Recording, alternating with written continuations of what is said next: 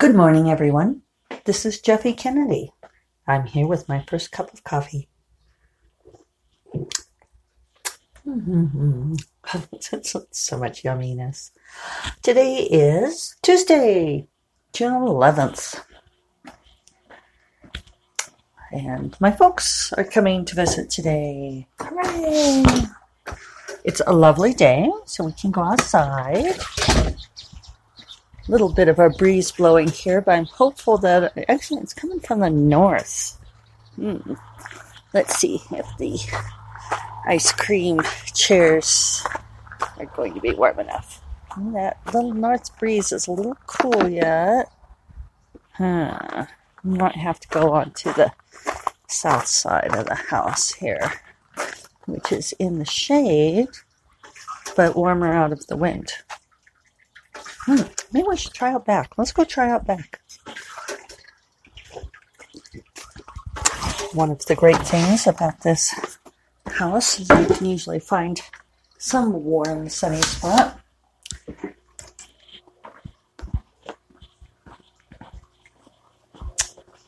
We'll go out back to the secret garden. This might be the first passageway or crossing through the passageway of doom for you all this year.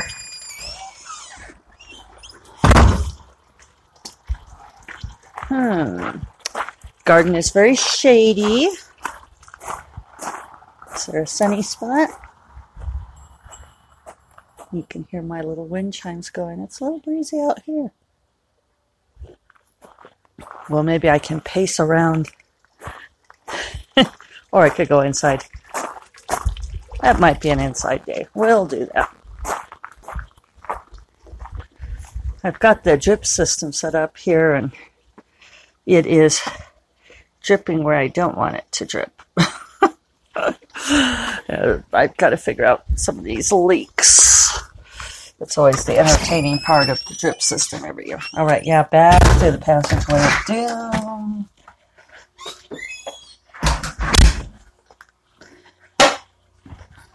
Actually, I think if I put on a little jacket, my little cardi, I could probably do just fine on the south side here. I just had on a sundress, so I was definitely pushing it for a breezy morning. It's supposed to be very beautiful this afternoon by the time my folks get here. They're driving from Tucson. Might be on their way even as we speak.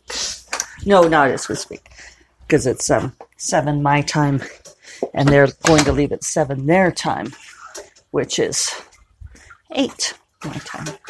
So their earliest leaving, they won't be out of there for an hour. But they get to enjoy a beautiful day and leisurely drive. Oh, Jackson. Oh, he's got a rodent. And it's still struggling, too. Oh. Yeah.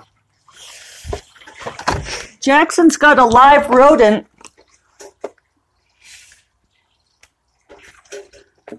Telling David, you're going to have to decide, Jackson. I'm not going to do anything with you on that one. It might be a gopher. Generally, I'll let the kitties get the rodents.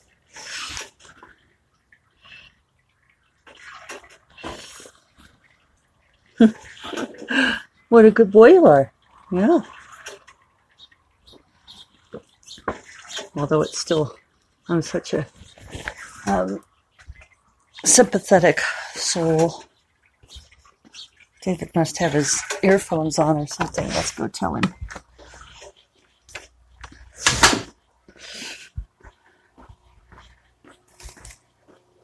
My dear? Jackson's got a great big rodent. Oh, I didn't know if you heard me. He's putting his shoes on.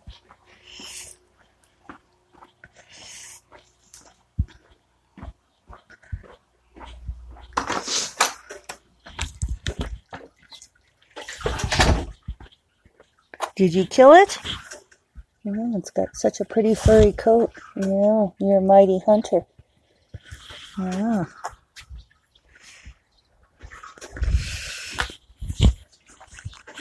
Well, there's so many of the rodents, and they chew up so much stuff. He might have killed it now.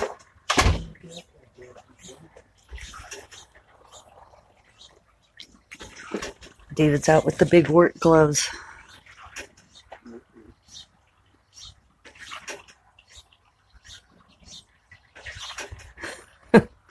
Jackson's got it in the grass now, and he's kind of poking it with a paw. What is it? What was it? Oh, gopher. Yeah.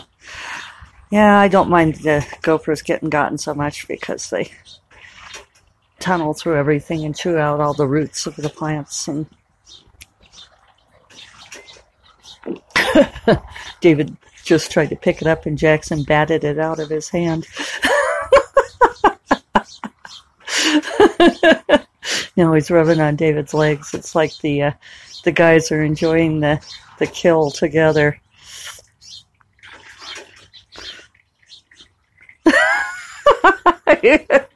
He keeps doing it. David tries to pick it up by the tail, and Jackson whacks it out of his hand again. He thinks that's a pretty good game.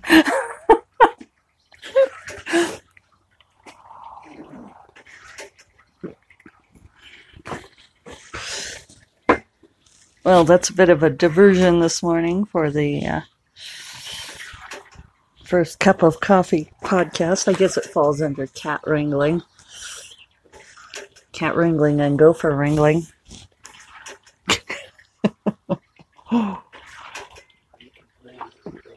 Yeah, he's so happy. David's going to let him play with it for a while. Keep him occupied. Might as well let him enjoy the thing that he already killed instead of killing something else. I once quasi-dated a guy. We were kind of friends, kind of co-graduate students, and had this very strange romantic relationship where it's actually a long story, but where mostly we didn't do anything because I think neither one of us was sure if the other one wanted to. It was a funny relationship. We had one passionate kiss, which probably lasted a very long time, make-out session maybe. But otherwise, we mostly hung out together. But he was a birder, and he taught me to go birding. But one thing about him that would have been a deal breaker for me for any kind of long-term relationship, considering that we never had an actual relationship that would, never came up. But he hated cats because cats kill birds.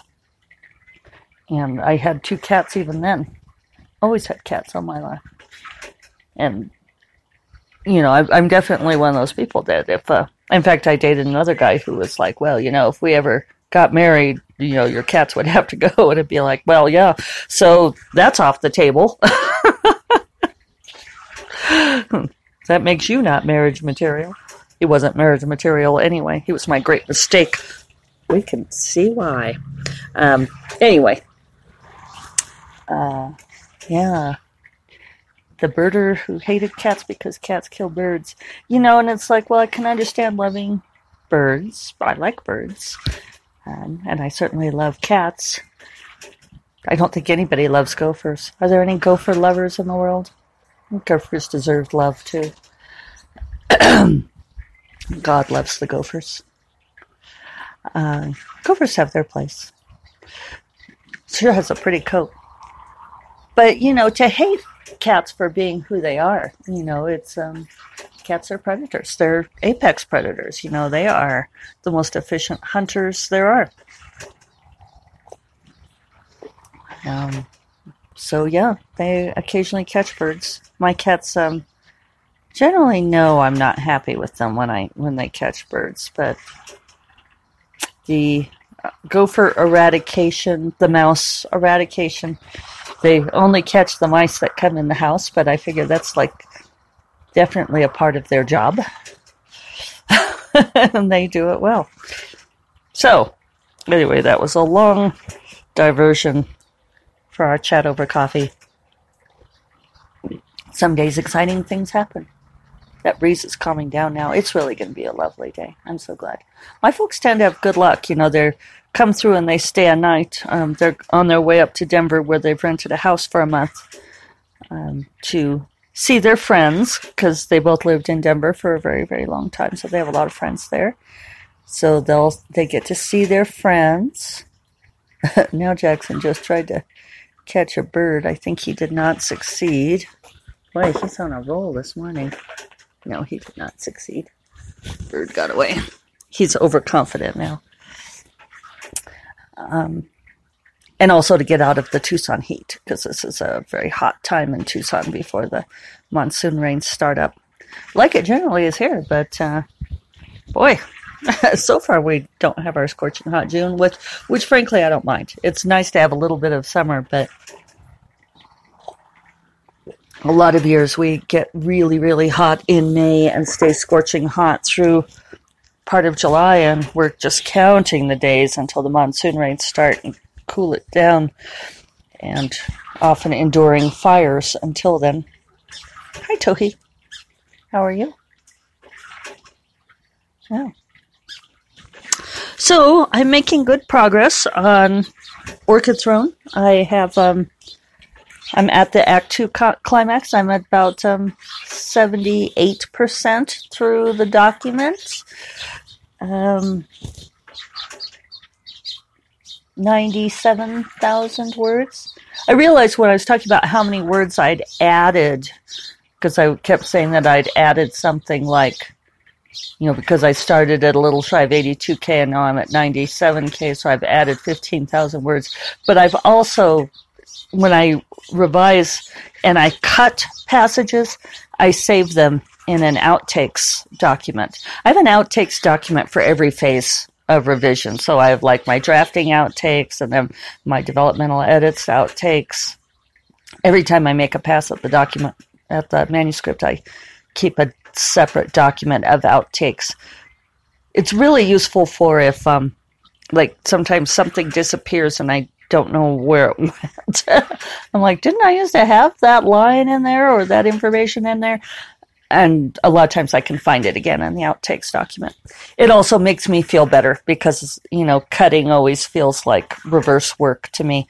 So I do keep track, and my outtakes document is at over 5,000 words. So that means I've written 20,000 words into the manuscript. I was forgetting to count that. So that's a respectable amount of writing, along with my revising. I just keep wondering why this revision feels like it's consuming my brain, and it's because it is. It's a good revision. And I know I keep waxing on about this, and I'm sorry if you non-writers get bored with me talking about it. But, we always talk about that every book is different for whatever reason. Every book is different. And this time, I really don't feel like I'm fixing what went wrong the first time, which is how I so often feel. I don't know why that is, but I'm feeling like maybe it's working with Jenny, who's such a great editor. I don't know. I'm really feeling like I'm bringing this book up to the next level with this revision. So that's pretty awesome, I think. Awesome and exciting. So it's been an interesting, maybe that's part of why it's consuming my brain too, is because it's just been a very interesting exercise. It's been nice to feel like I have the time to do it. Even though I've been, preoccupied maybe with it. I've also been doing reading. Yesterday I posted a review to Goodreads and BookBub of The Silver Medal Lover, because I went back and reread that. Tanith Lee is just one of my favorite authors. Has been since I was a young gal. And when I posted the review of the Silver Medal Lover, which came out in 1980. So I read it when I was 14. Which, back then, it's funny because people were referring to it as a YA book, a young adult book. And, back in the day, we did, young adult was not a category. We didn't have the YA genre. I could see now that it is. But, with a 16-year-old heroine, I loved that book. It's about adolescence in ways and the passion of adolescence. But then also with wonderful science fiction stuff where, the 16-year-old girl falls in love with a robot. And it's a brilliant love affair. And as I mentioned in my review, I shared it with my first love and lover when I was 16. And he loved it too. And it was, I don't know, it's a beautiful book. And I don't know, it might have been the first book of hers I read, but I'm almost certain I got it through that science fiction and fantasy book club deal that I was in. And I don't know if they still have those. I haven't looked. But it used to be you'd sign up for this book club and they would send you, because this is, of course, pre-internet, right? So you would sign up for it, and there wasn't any way to know what was coming. You couldn't, check online, of course, to see what was coming, because, it arrived by Pony Express.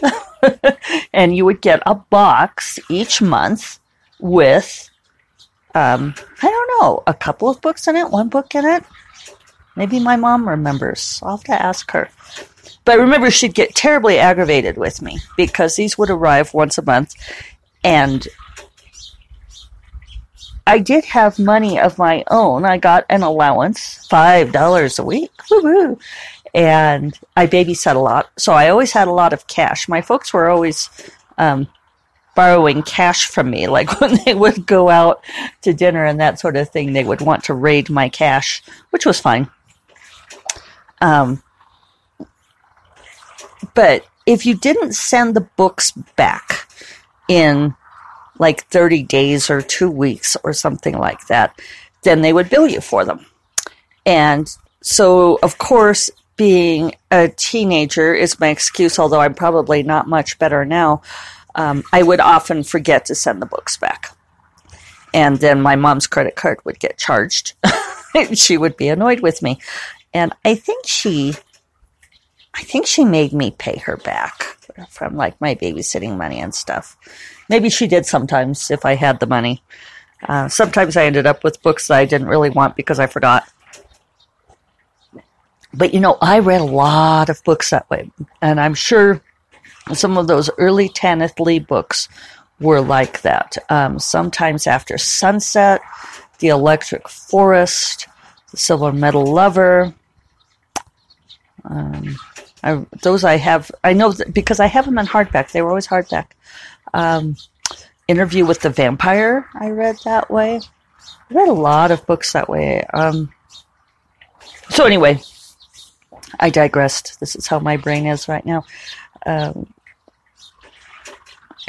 I don't remember what I was going to say about people replying to Silver Medal Lover. A lot of us read it, and it really was a pivotal book for us. And it was interesting to reread it and find that it really did hold up very well. I was just as rapt now as then, which doesn't always happen with books you read when you're very young.